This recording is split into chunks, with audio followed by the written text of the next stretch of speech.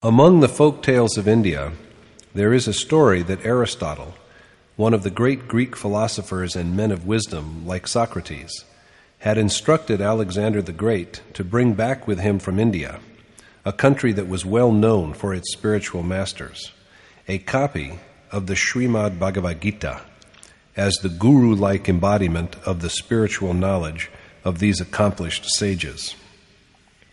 The essential concept of one single God as the ultimate reality taught in the Gita has been propagated in different languages at different times around the world by such great masters as Moses, Jesus, and numerous Sufi saints also.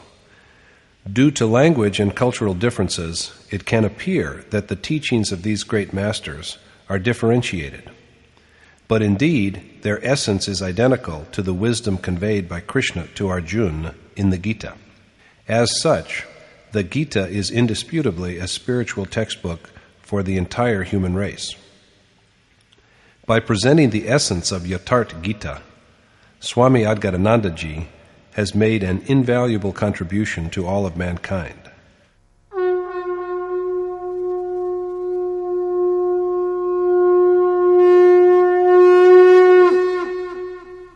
Om Shri Paramatmane Namaha. Yatharth Gita, Shreemad Bhagwad Gita. Chapter 5. The Supreme God, Enjoyer of Yagya. In Chapter 3, Arjun said, "Lord, why do you cast me into dreadful acts when you believe that the way of knowledge is superior?" He found the way of knowledge easier to practice, for this way assures heavenly life in the event of defeat and the state of ultimate glory in that of victory. So there is profit in both success and failure. But by now he understands well that action is a prerequisite of both the ways. Yogeshwar Krishna has also urged him to rid himself of doubts and take refuge in a seer, because the seer is the only source of the awareness he seeks. However, before he chooses one of the two ways, Arjun makes a humble submission.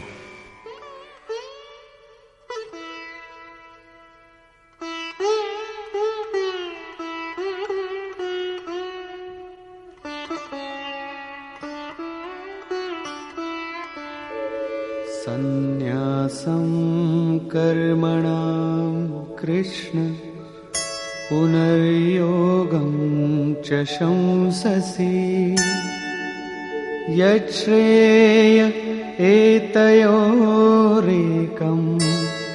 tanme bruhi sunishchitam.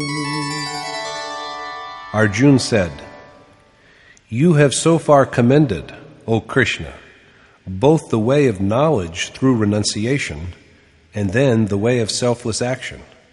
So now tell me, which one of the two is decidedly more propitious?" Krishna has extolled action by the way of knowledge through renunciation, and then he has spoken approvingly of action done with a selfless attitude. So Arjun now wishes to be enlightened on the specific way which in Krishna's well-considered view is more conducive to his well-being. If we are told two ways for going to a certain place, it is but proper to inquire which one of the two is more convenient. If we do not raise this question, the implication is that we do not have to go anywhere. Yogeshwar Krishna responds to Arjun's submission thus.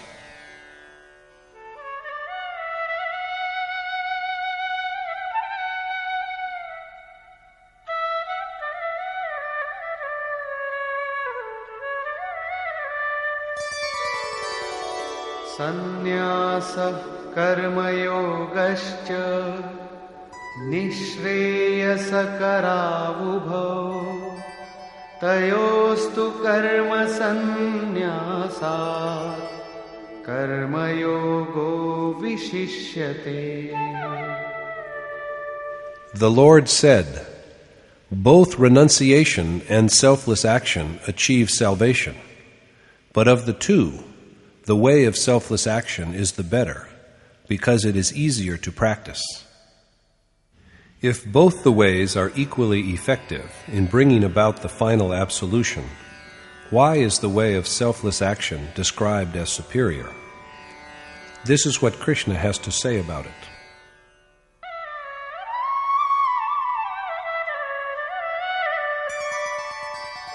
Gyeyah sanitya sannyasi yo na dveshti na kankshati nirdvandvo hi mahabaho sukham bandhat pramuchyate. O the mighty-armed Arjun, he who envies none and desires nothing is fit to be regarded as a true sannyasi, and, liberated from the conflicts of passion and repugnance, he breaks away from worldly bondage. The one who is free alike from love and animosity is a sannyasi, a man of renunciation, irrespective of whether he has chosen the way of knowledge or the way of selfless action. Emancipated from both attachment and aversion, he is happily released from the great fear of repeated births.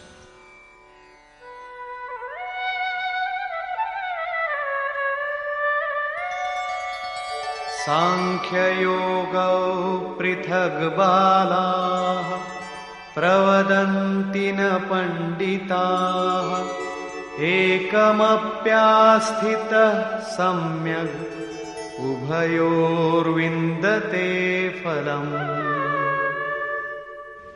It is the ignorant rather than men of wisdom who make a distinction between the way of knowledge and the way of action. For he who dwells well in any one of the two attains to God.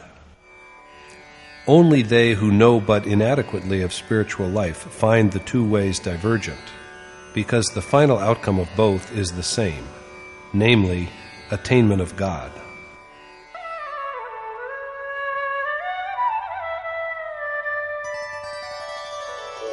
Yat sankhyaih prapyate sthanam tad yogairapi gamyate ekam sankhyan cha yogam cha yah pashyati sa pashyati.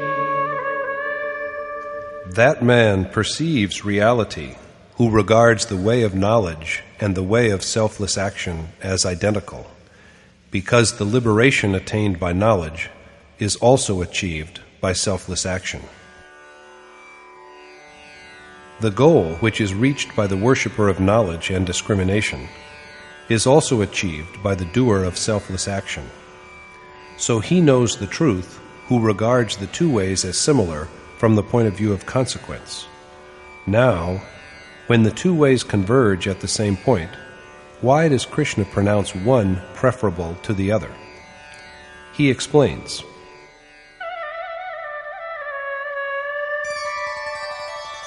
Sannyasastu mahabaho dukkhamaptumayo gatah yoga yukto munir brahma na chirenadhigacchati.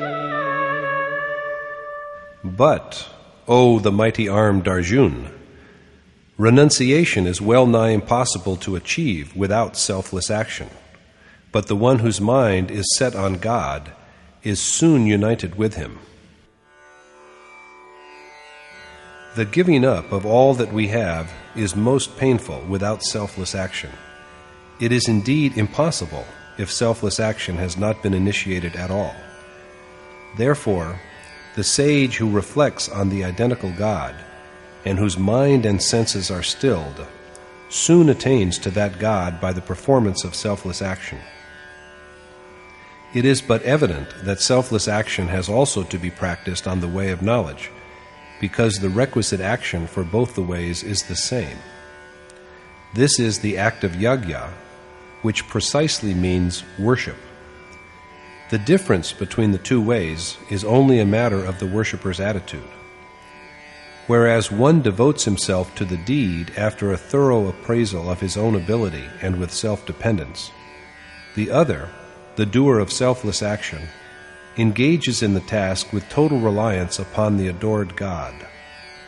So whereas the former is like a student who studies for an examination privately, the other is like one who is enrolled in a school or college. Both of them have an accomplished teacher to master the same course, take the same test, and even the certificate to be awarded to them is the same.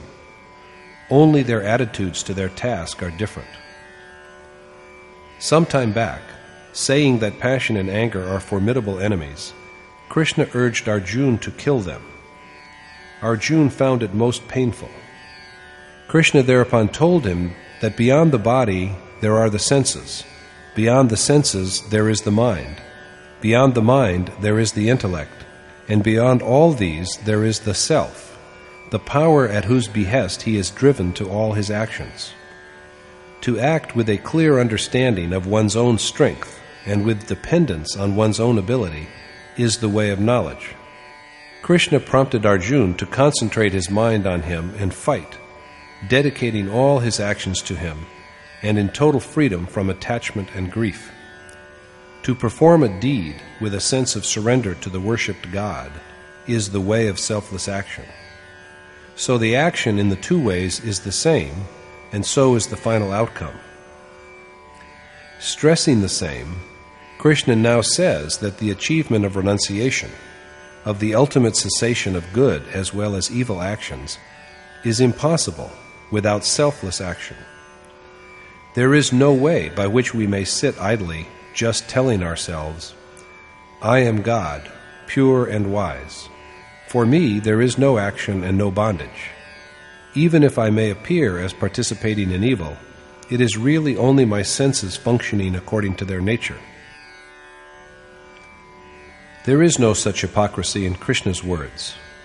Even he, the Yogeshwar, cannot, without the required action, bestow the ultimate state upon a beloved friend like Arjun.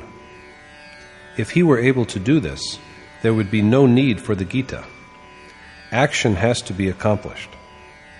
The stage of renunciation can be achieved only through action, and the one who does it soon realizes God.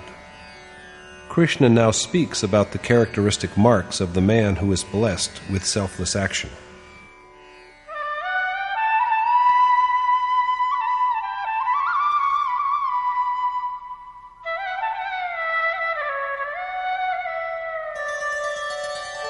Yoga-yukto vishuddhatma vijitatma jitendriyah sarvabhutatma bhutatma kurvannapi na lipyate. The doer, who is in perfect control of his body through a conquest of his senses, pure at heart, and single-mindedly devoted to the God of all beings, is untainted by action, even though he is engaged in it.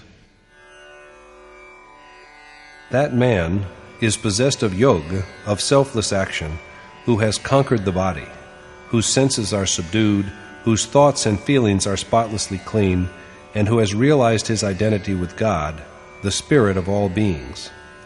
He remains unblemished even though he is involved in action, because his deeds are aimed at garnering seeds of the highest good for those who lag behind.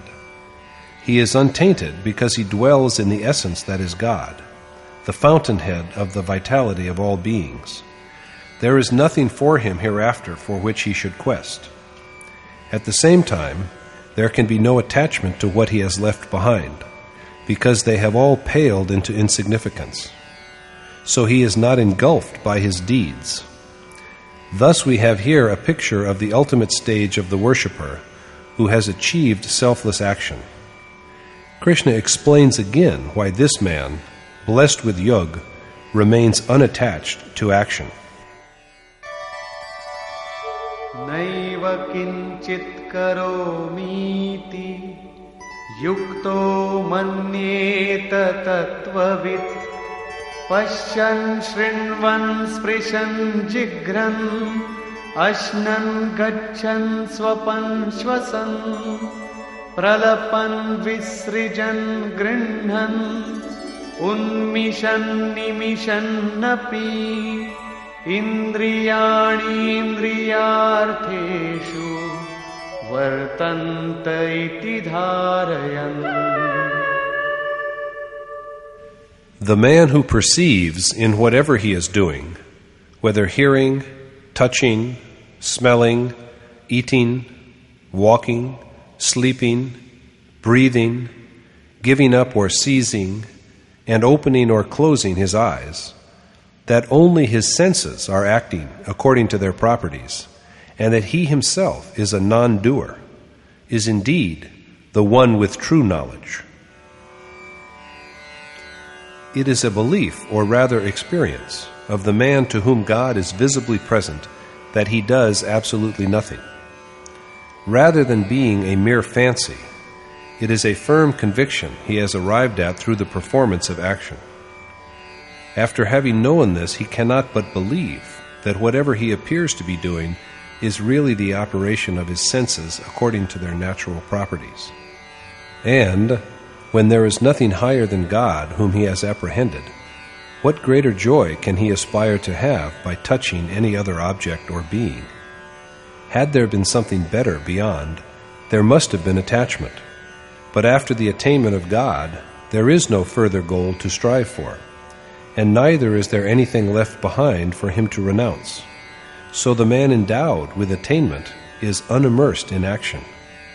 This thought is now illustrated by an example.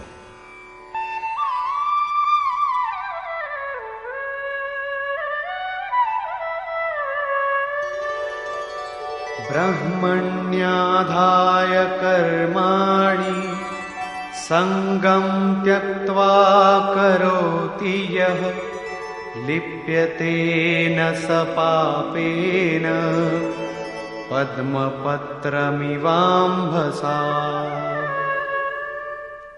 The man who acts, dedicating all his actions to God and abandoning all attachment, is untouched by sin as a lotus leaf is untouched by water. The lotus grows in mud, but its leaf floats above the water. Ripples pass over it night and day, but if you look at the leaf, it is always dry. Not a drop of water clings to it. So the lotus growing in mud and water is yet unsullied by them. Just so, the man, all of whose actions are merged into God, this dissolution occurs only with perception and not before, and who acts with total detachment because there is nothing beyond to be desired, he is unaffected by action. And yet he is busy with the performance of action for the guidance and good of the ones who are behind him. This is the point that is stressed in the following verse.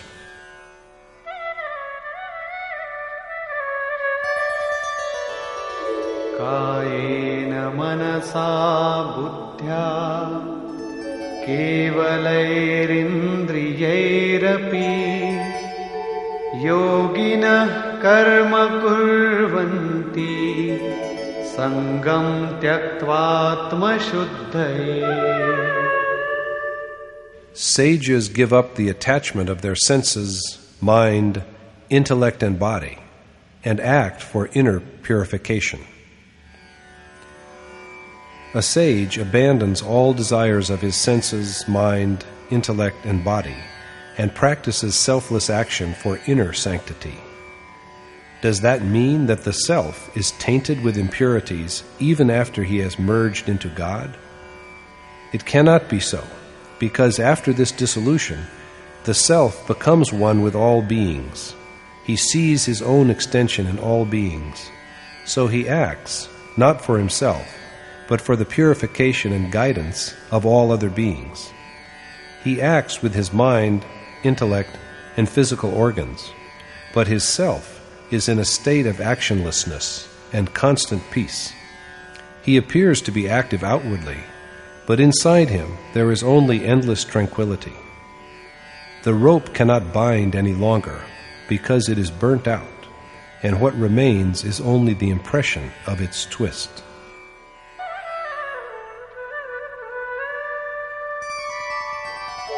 Yuktah karma phalam tyaktva shantimapnoti naishtikim ayuktah kamakarena phale sakto nibadhyate. The sage who sacrifices the fruits of his action to God attains to his state of sublime repose. But the man who desires rewards of action is chained by desire. The man who is blessed with the final outcome of selfless action and who dwells in God, the root of all beings, and who has forsaken desire for the fruits of action because the God who was the goal of his action is no longer distant from him. Such a man achieves the state of sublime peace, beyond which there is no greater peace, and beyond which he will never again know restlessness. But the wayfarer, who is still on his way and still attached, he has to be attached because the fruit of his action, God, is still unattained. Attached to the consequence of his action, he is fettered by it. So desires continue to arise until the moment of attainment, and the worshipper has to be on his guard right up until that point. My most revered teacher, Maharaji, used to say, "Mark me, Maya prevails if we are even in the least removed from God, and He is removed from us. Even if the attainment is to be tomorrow, today the worshipper is at best only an ignorant man. So the questing worshipper ought not to be careless." Let us see now what is further said about this.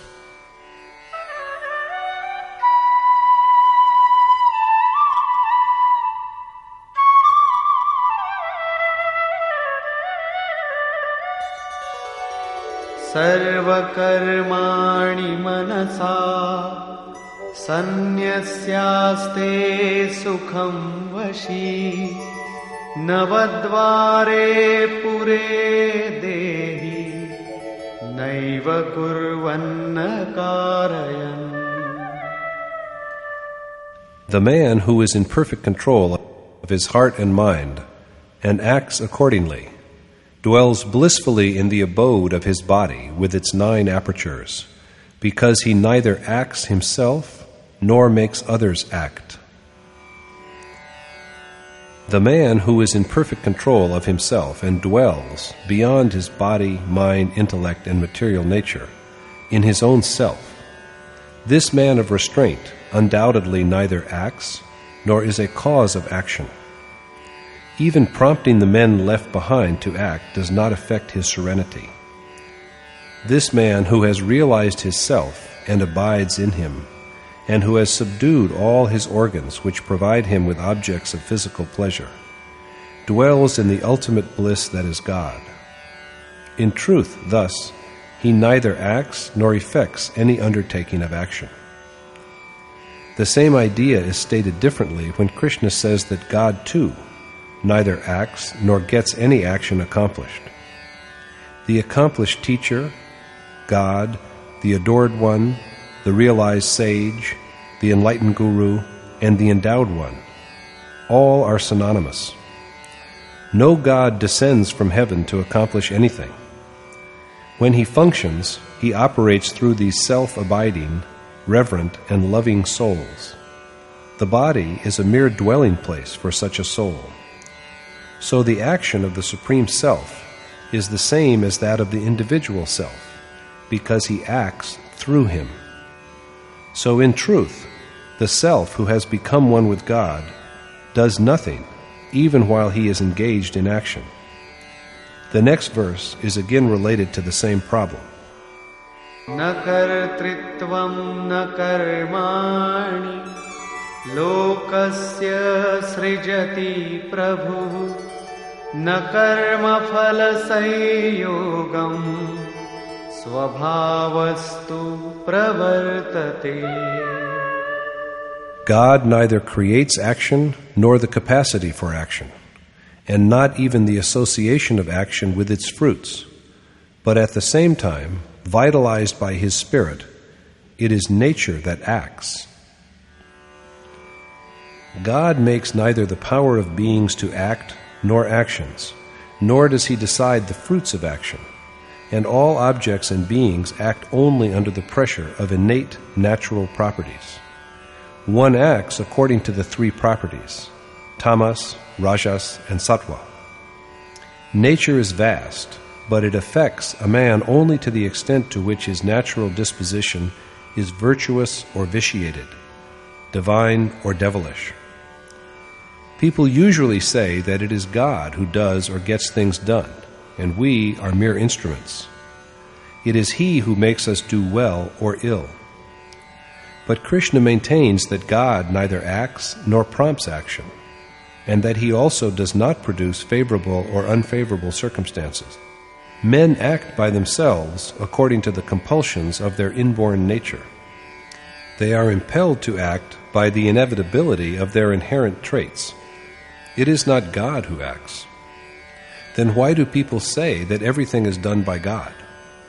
Krishna dwells upon the problem.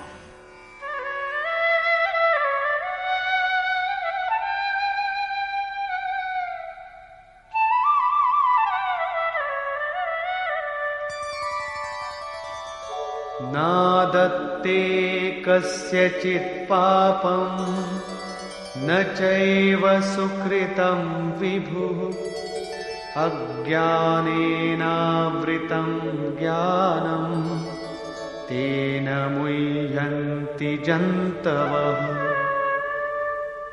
The all-pervading God, the glorious one, accepts neither men's sinful acts nor attachment, because their knowledge is enveloped by ignorance, maya. The one who has been named God is now described as the glorious one, because he is embellished with sublime glory. That God, all-powerful and radiant, accepts neither our sins nor our righteous actions. But people yet say that he does everything, because their knowledge is clouded with ignorance. As yet the men who speak so are only mortal beings enclosed within bodies. Subject to delusion, they can say anything. So Krishna now elucidates the function of knowledge. Jnanena tu tadajnanam yesham nashitamatmanah tesham adityavajjnanam prakashayati tatparam. But the knowledge of one whose ignorance has been dispelled by self-perception shines like the sun and renders God brilliantly visible. The mind, whose darkness has been pierced through by knowledge of the self, and which has thus acquired true wisdom, is lit up as if with the light of the sun, and God is clearly manifested to it. This does not by any means imply that God is some kind of darkness, for He is truly the source of all light. He is the fountain of all light, but His light, it appears, is not for us, because it is not seen by us. When darkness is swept away by perception of the self, like the sun, the resulting knowledge absorbs His brightness within itself. After this, there is no longer any darkness. Here is what Krishna has to say about the nature of this knowledge.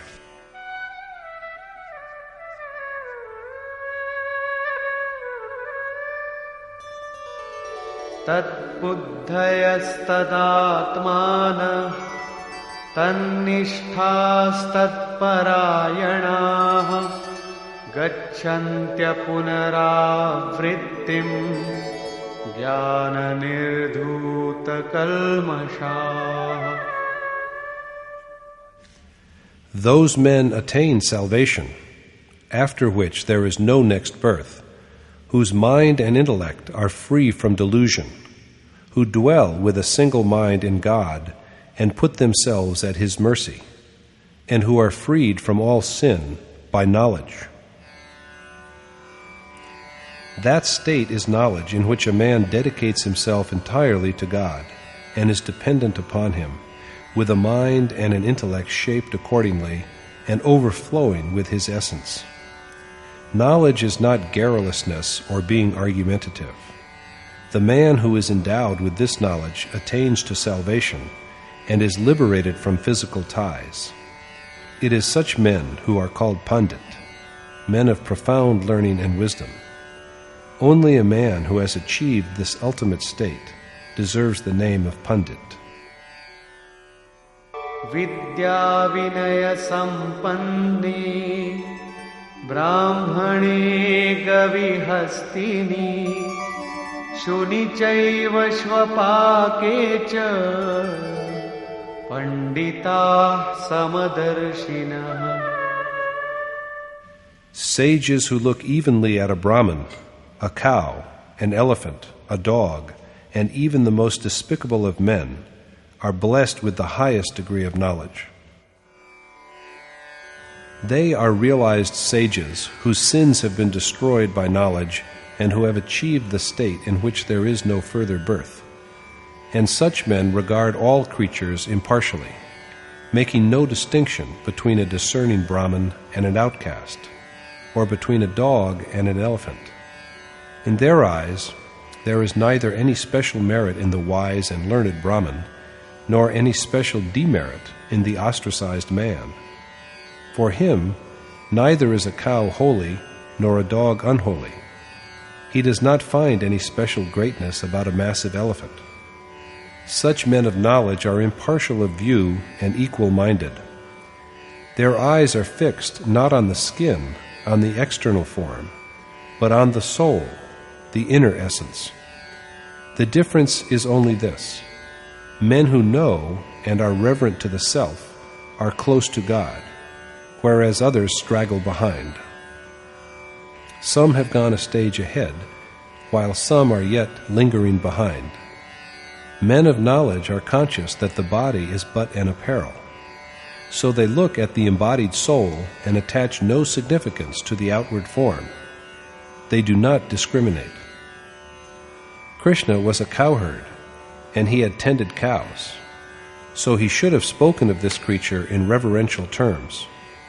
But he has done nothing like that, and he concedes no place to the cow in Dharma. He has only admitted that, like other beings also, she has a soul. Whatever be the economic importance of cows, their religious elevation is just an invention of the ignorant with enslaved minds. Krishna said earlier that ignorant minds are riven with dissensions, because of which they devise an endless variety of deeds. The 18th verse suggests that there are two kinds of sages. First, there are sages whose knowledge is perfect. Secondly, there are sages who are possessed of reverent knowledge. Let us linger for a moment to see how they are different. It is an axiom that everything has at least two stages: the highest, the ultimate stage, and the initial, the lowest stage. The lowest stage of worship is the one at which it is commenced, when it is taken up with discernment, detachment, and dedication, while the highest stage is that at which the final outcome of the act of worship is about to emerge. The same is true of the Brahmin class, the state of sattva, when there is the advent of properties that provide access to the Supreme Spirit, and there is the presence of knowledge and a reverential attitude. At this stage, all the faculties that take one to God are spontaneously active within: control of mind, restraint of senses, beginning of the process of intuition, direct perception, steady contemplation, concentration, and abstract meditation. Its highest stage is reached when, with gradual perfection, the self at last stands face to face with God and is dissolved in Him. Now, that which had to be known is perfectly known. The sage who has achieved this is the one with perfect knowledge. This sage, who is now beyond rebirth, looks equally at creatures, because his eyes are turned within to see the enshrined self. So Krishna now describes what is the ultimate lot of this sage.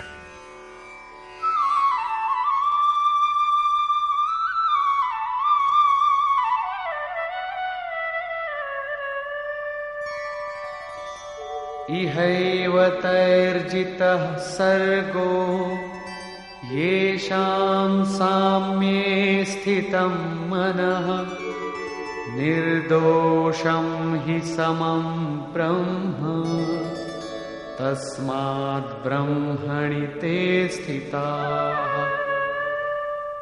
They who achieve the state of equality conquer the whole world within the mortal life itself, because they rest in God, who is also unblemished and impartial. Sages with perfectly poised minds are freed from material nature during their worldly life itself. But what is the relation between an even mind and conquest of nature? When the world itself is annihilated, what is the position of the self? In Krishna's view, since God is immaculate and impartial, the minds of sages who have known him are also freed from all blemishes and inequalities. The sage becomes one with God. This is the ultimate birthless state, and it is acquired when the ability to overcome the enemy, the world of appearances, is fully developed. This ability is there when the mind is controlled and when one has achieved the state of equality, for the world of appearances is but an extension of the mind. Krishna then speaks of the distinctive marks of the sage who has known God and merged into him.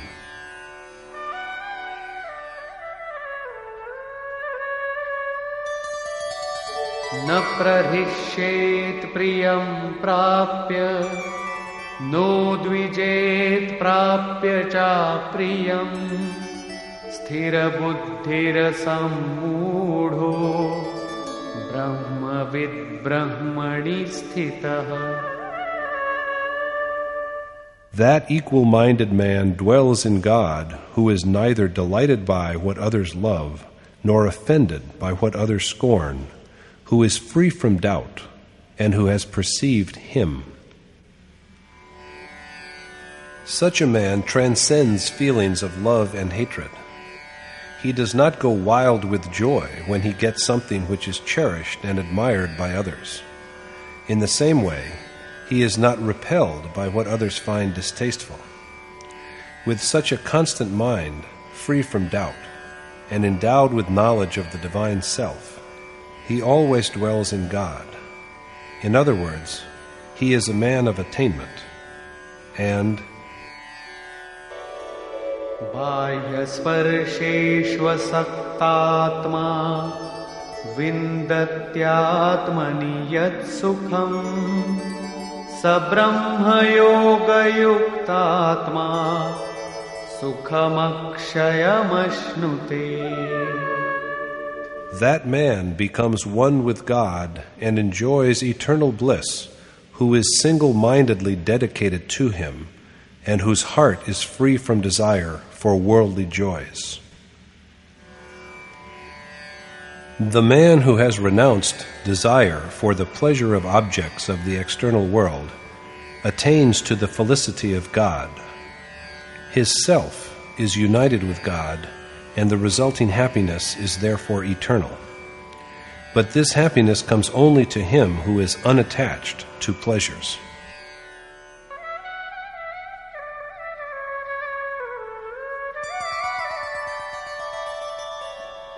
ये हि संस्पर्शजा भोगा दुःखयोनय एव ते आद्यन्तवन्तः कौन्तेय न तेषु रमते बुधः.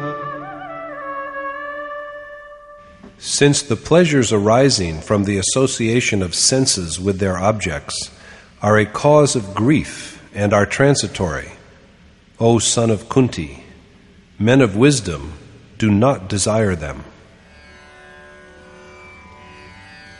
Not only the skin, but all senses feel the sensation of touch, of contact. Seeing is the touch of the eye, as hearing is the touch of the ear.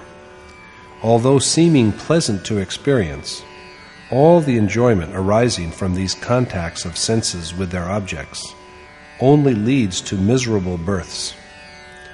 Moreover, these sensual gratifications are also transient and destructible. So Arjun is told that men of discrimination are not entangled in them. Krishna then enlightens him on the evil that is embodied by attachment to these pleasures.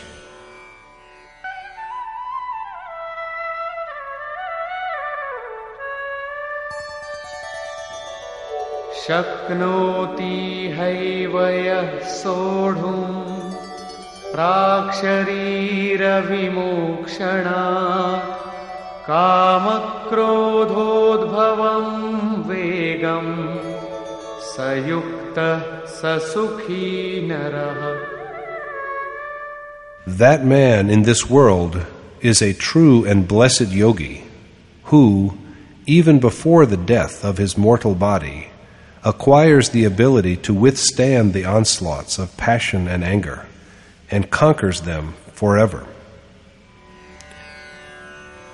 He is the real man, Nara, meaning Na and Raman, one who is not given to physical dalliance. Even while he is living in the mortal body, he is capable of facing the fierce urges of passion and anger and of destroying them. He has achieved selfless action in the world, and he is happy. He has won the happiness of identity with God, in which there is no grief. According to divine ordinance, this happiness is acquired in this mortal worldly life itself, and not after the death of the physical body.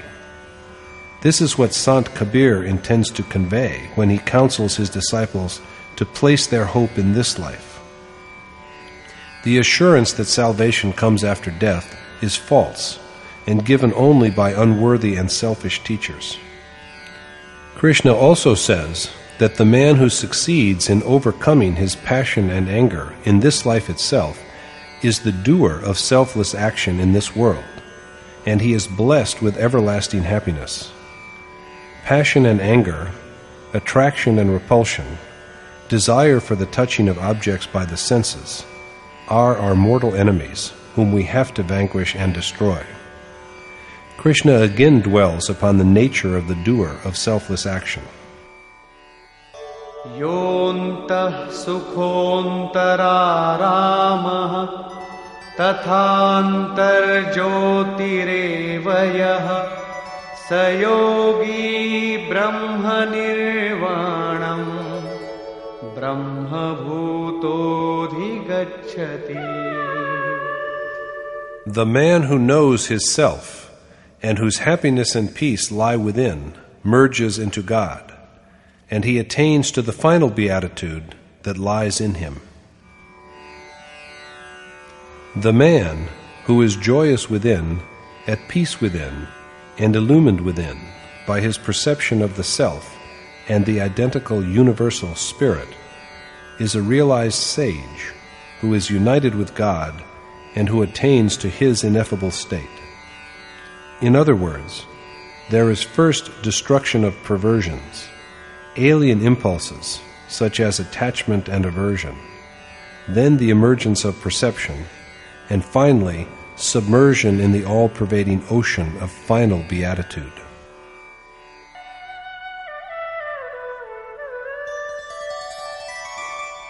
Labhante brahma nirvanam rishayah kshina kalmashah chinnadvaidhayatatmanah sarvabhutahite ratah.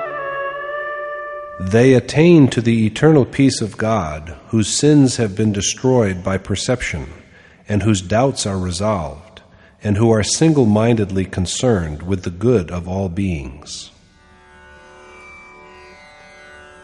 He is a man of attainment whose sins have been dispelled by his vision of God, whose doubts have been done away with, and who is wholeheartedly devoted to the service of all mankind. Only a man of this elevated state can help others, For how can he who has fallen in a ditch himself help others to get out? So compassion appears as a natural attribute of sages, and they, with their spiritual perception and conquest of the senses, realize the peace that comes with the final dissolution in God.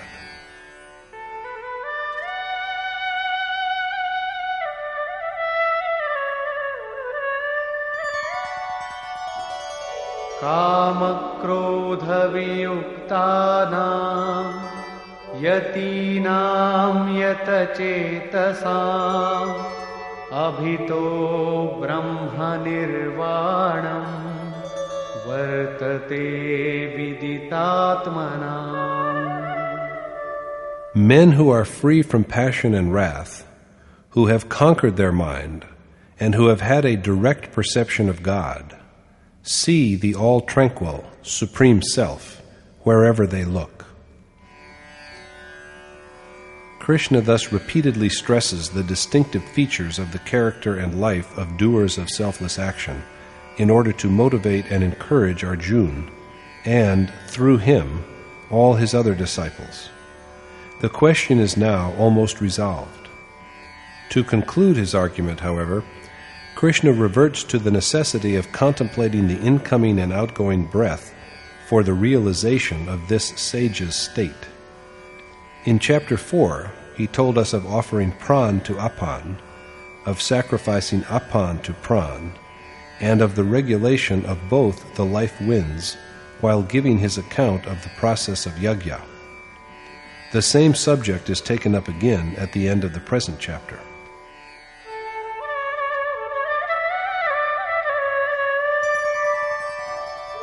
स्पर्शान् कृत्वा बहिर्बाह्यान् चक्षुश्चैवान्तरे भ्रुवोः प्राणापानौ समौ कृत्वा नासाभ्यन्तरचारिणौ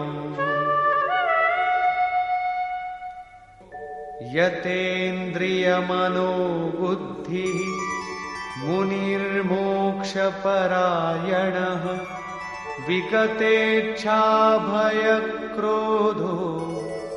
यः सदा मुक्त एव सः.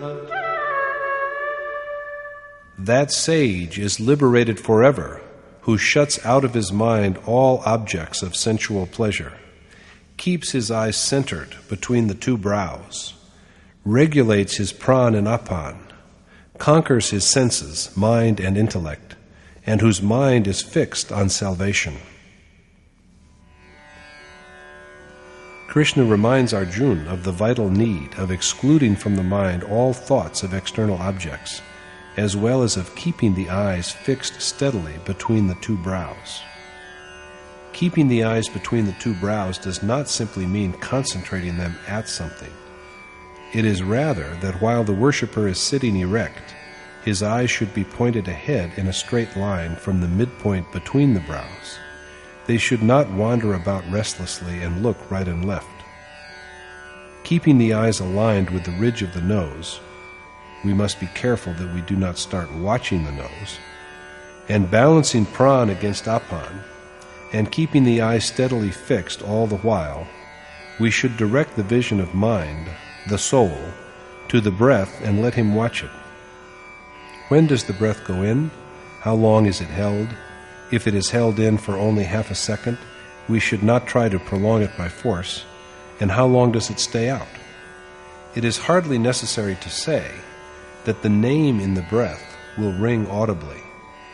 Thus, when the vision of mind learns to concentrate steadily on the inhaled and exhaled breath, breathing will gradually become constant, firm, and balanced. There will be then neither generation of inner desires nor assaults on the mind and heart by desires from external sources. Thoughts of external pleasure have already been shut out. Now there will not even arise inner desires. Contemplation then stands steady and straight, like a stream of oil. A stream of oil does not descend like water, drop by drop. It comes down in a constant, unbroken line. Similar to this is the motion of the breath of a sage of attainment. So the man who has balanced his pran and apan, conquered his senses, mind and intellect, freed himself from desire and fear and anger, perfected contemplative discipline, and taken refuge in salvation, is ever liberated. Krishna finally discourses upon where this sage goes after liberation and what he achieves.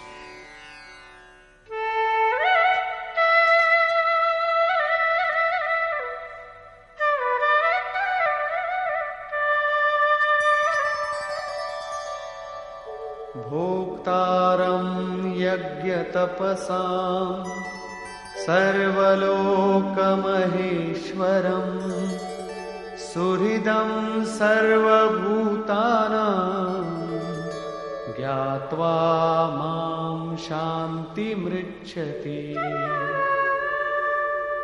Knowing the truth that it is I who enjoy the offerings of Yagya and penances, that I am God of all the worlds, and that I am the selfless benefactor of all beings, he attains to final tranquility. This liberated man, who knows that Krishna, God of the gods of all worlds, is the recipient and enjoyer of the offerings of all yagya and penances, and that he is the selfless well-wisher of all beings, knowing all this, he achieves the ultimate repose. Krishna says that he is the enjoyer of the worshipper's yagya of inhaled and exhaled breath, as well as of austerities. He is the one in whom yagya and penances are at last dissolved, and so their doer comes to him, the ultimate serenity that results from the completion of yagya. The worshipper, liberated from desire by selfless action, knows Krishna and realizes him as soon as he is blessed with this knowledge. This is named peace, and the one who achieves it becomes God of gods, just as Krishna is. Conclusion.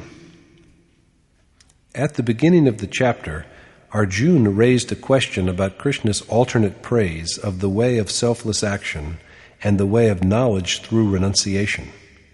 He wished to know which way, according to Krishna's considered judgment, is doubtlessly superior. Krishna told him that there is ultimate good in both. In both, the worshipper has to perform the ordained act of yagya, but the way of selfless action is yet superior. Without such action, there is no end of desire and of good and evil deeds. Renunciation is the name, not of a means, but of the goal itself. The man of renunciation is a doer of selfless action, a yogi. Godliness is his mark. He neither acts nor makes others act, and all beings are engaged in action only under the pressure of nature. He is the seer, the pundit, because he knows God. God, Krishna, is known as an outcome of yagya. He is the one into whom breath recitation, yagya, and purificatory rites all merge.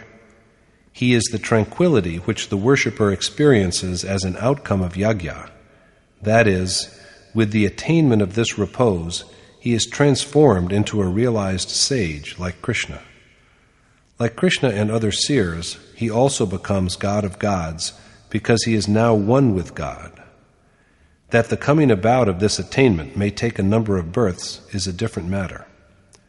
Chapter 5 has thus elucidated the unique and amazing point that the power that dwells within the sage after his realization of God is no other than the spirit of the Supreme Lord, of the God who is the enjoyer of the offerings of all yagya and penances.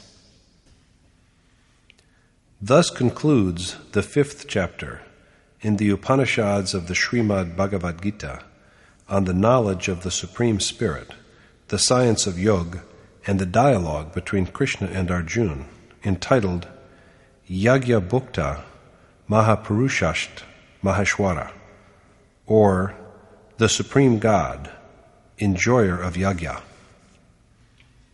Thus concludes Swami Adgaranand's exposition of the 5th chapter of the Shreemad Bhagavad Gita in Yatharth Gita.